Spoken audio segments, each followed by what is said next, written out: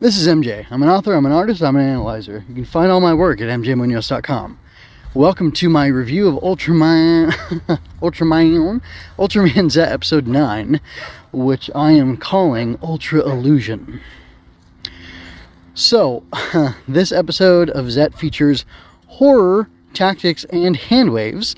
And I'm going to say that this episode, again, last episode I kind of felt the same way. This time it's a little bit more so. It's a little bit off for me, and I'm going to tell you why as I talk about the following topics. And before I do that, I'm going to remind you to check out my Ultraman-inspired story for kids, which you can find in the show notes of this episode and elsewhere on mjmunoz.com. So, first of all, this is a cool thing, actually. Did you hear a little bit of Godzilla's theme music in that GAF opening? Well, the opening where the GAF is hiding the metals, or they're doing whatever with the metals, and then King Joe comes and attacks the laboratory. Like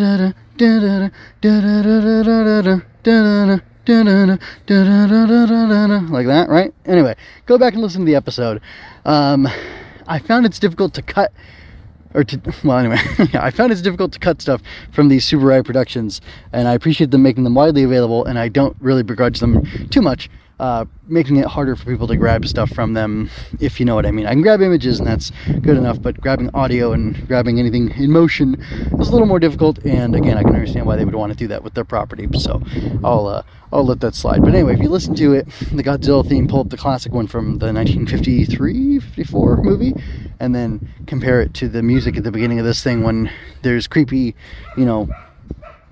I don't even know how to describe it, because it almost gives the GAF a creepy vibe, even though I don't think that was the intention, although maybe it secretly was, because it's mankind messing with things that they don't understand, and perhaps they shouldn't be, because it's too much for them. I don't know.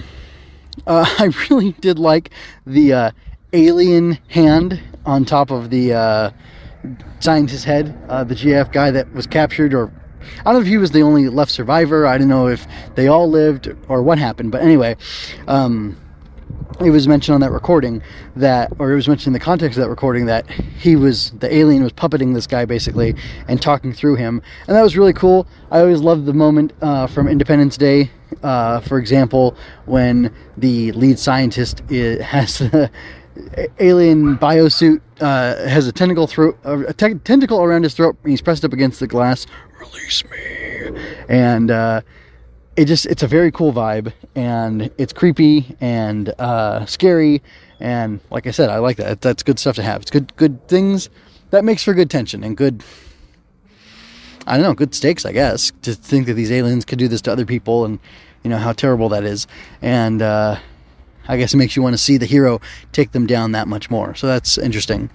They did something interesting here in the episode too, where they had Wyndham flying, I don't know for how long, and that's the thing. They played fast and loose. They were vague. We don't know how long Wyndham was flying and then fighting King Joe, and Haruki was going to go get back in Wyndham, and then he said he didn't have enough time, I guess, to go run back to Wyndham. But I wonder, had he gotten back into Wyndham, how much battery would he have left?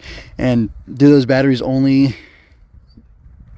I guess, are they only run down or drawn from when the mech is in full active combat? Could you get lost in space, for example, and stay inside of the cockpit for a day running off of absolutely minimal power, only to give you life support or something like that? I think that would be interesting to know about. But I like how they cleverly rode around needing to address that by just having him say, "I'm out of time, Mr. Z, help me," and then he transforms. I forgot to talk about the feint. So I like the feint that Storage did, where they actually fooled Haruki into believing that he was doing this mission in a particular way, and it turns out that it was a trick, that Yoko was actually taking the metals somewhere. I think it was super cool that Yoko made a device that could emulate the signal from those metals. That's pretty cool. And that opens up to other questions. If they can emulate the metals, then could she potentially build something that detects the metals? And then could she build something that detects I believe the metals and the metal holder that Haruki wears that are, that people aren't able to see because it's made of ultra metal, I think is what the idea is. Metal, not metal. there's a distinction between the little medallion coin things and the actual material. But I wonder, like, could she potentially trace that, or create a duplicate signal of that, or even duplicate it itself if she can duplicate the signal? I think those are interesting questions to ask. Anyway, it was a fun moment where they were deceiving Haruki, and he didn't get why, and they said, "Oh, you're just too honest." So that's kind of funny, that's cool, interesting, because it reveals something about his character as well. And then Hebikura and Yuka knew all along. Well, and that's why that explains their knowing glances at each other in the car while they were, driving and being the diversion, the decoy rather. That they knew they were deceiving Haruki, and I know this thought was kind of funny, which is, I don't know. I don't think that's a bad thing. I think it's very reasonable. Then my next point I have here is the second feint. So the second feint is somehow Kaburagi knew what they were doing and he interfered. I have no idea how. I feel like I call it the second feint because it's kind of and I'm going to get a little more critical here.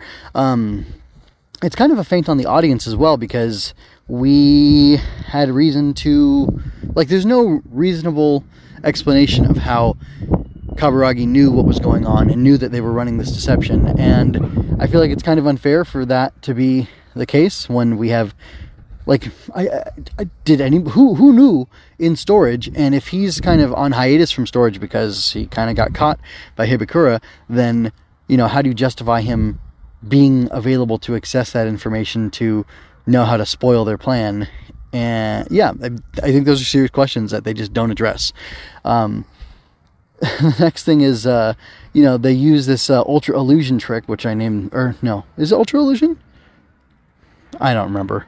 Maybe it was called Ultra Illusion, but that's what I named the episode, because the more I thought, well, first of all, I just thought, I really like this Gamma Future form. I think he's really cool, and I thought it was, neat to see him using his illusion, powers again. But then again, I thought about it, or the more I thought about it, the more I thought, well, is it really an illusion? First of all, is it really an illusion if he's actually creating these duplicates and they're actually able to, act independently of each other, even if they are all kind of slaves together doing the same kind of attack?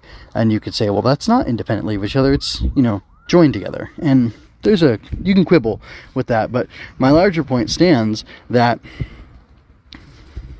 it's also an illusion. So it's an illusion that it's an illusion. It's fake. I mean, obviously it's fake, but from this is a show I'm watching, it's for children, whatever. But the writing in the show has been so good and so clever that it's surprising to see that the end of episode 8, he split into 4 people, with Gamma Future, and then he does it again here. But here, it's like it's happening. It's played as if it's happening for the first time, which it most definitely is not. And I do find that to be frustrating. So I don't know why they would do that, but then also it seems evident that Zett had forgotten about the ability to do that, and he needed to be reminded.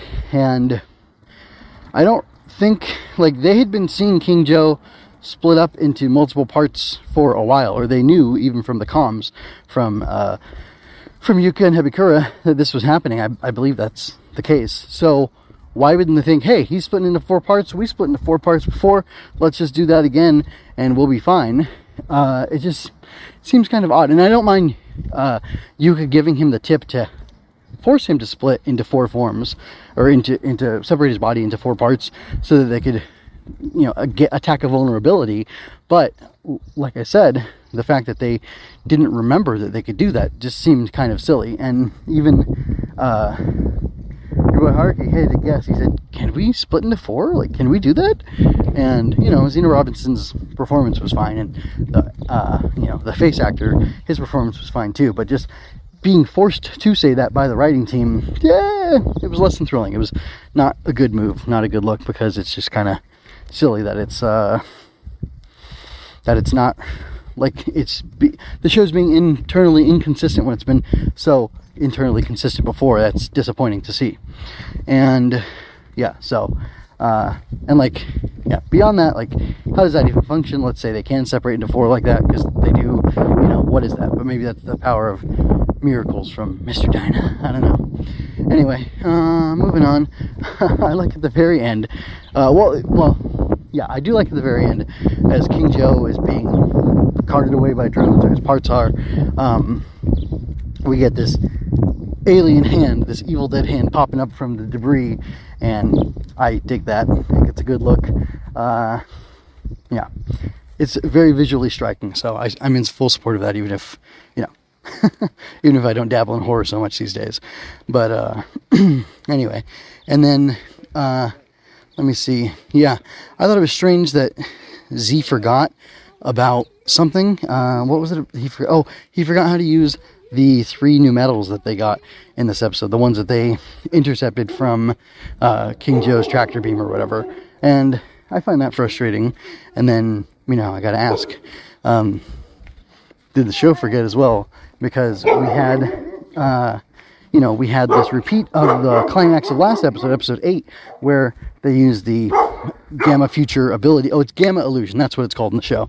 They used Gamma Illusion to split themselves up and attack the, Tri-King or 5-King or whatever he was at the time with, multiple attacks all at one time. And I went back and I looked at it, and Gamma Future himself didn't attack. He let the 3 others, Taiga Dyna and whoever else, attack, and then he went in for an attack. So technically it's different because 3 of them attacked that time, but not 4. But they did split into 4 individuals, and it was even more so. They were even more substantive. The 3, distaff or split off forms of him, being these 3 Ultramen, they seemed less substantive, and yet they were able to attack on their own. I think reverse that. They look like guys in suits, full suits, and you got really good close-up shots of them. And that was at the end of episode 8. In the end of episode 9, they looked more illusory, more like they were, composited in with effects or whatever. It was done like less carefully, but it had more. I don't know. I think you're getting what I'm saying, and I think I'm doing a poor job of elaborating, and I don't think me trying to force myself to say it clearly is going to help, so I'll stop before I hurt myself or anybody else. So, yeah, I was disappointed by that, and, it's not just the effect stuff, it's like the story stuff is kind of being messed up for me, because this great story had been told so far, and it had been done, cleverly and really well, and everything was really tight, and then we just have these, I don't know, indulgences, these bouts of laziness. I don't quite know how to define them, but I find it very frustrating that all of a sudden there's, I would say, a dip in quality, and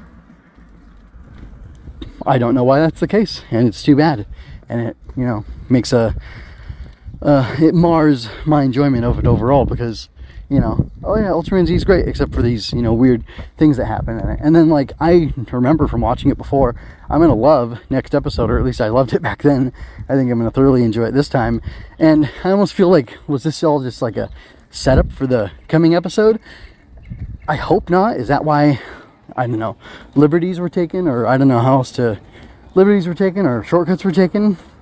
Perhaps. Again, I hope not, but that's what it feels like, and it's just kind of disappointing. So anyway, those are all my thoughts on Ultraman Zett episode 9 for now, and without further ado, I'm going to go ahead and get out of here. I hope that you're well, and I hope that you do well, and until next time, folks, this is MJ signing out. I hope you enjoyed that. Go to mjmunoz.com to leave any questions, comments, or other feedback you might have. There you can find all of my analysis, art, and fiction. I cover books, tokusatsu, comic books, anime, and more. Look around. You're sure to find something else that you'll enjoy as well. This has been a Story Over Everything production.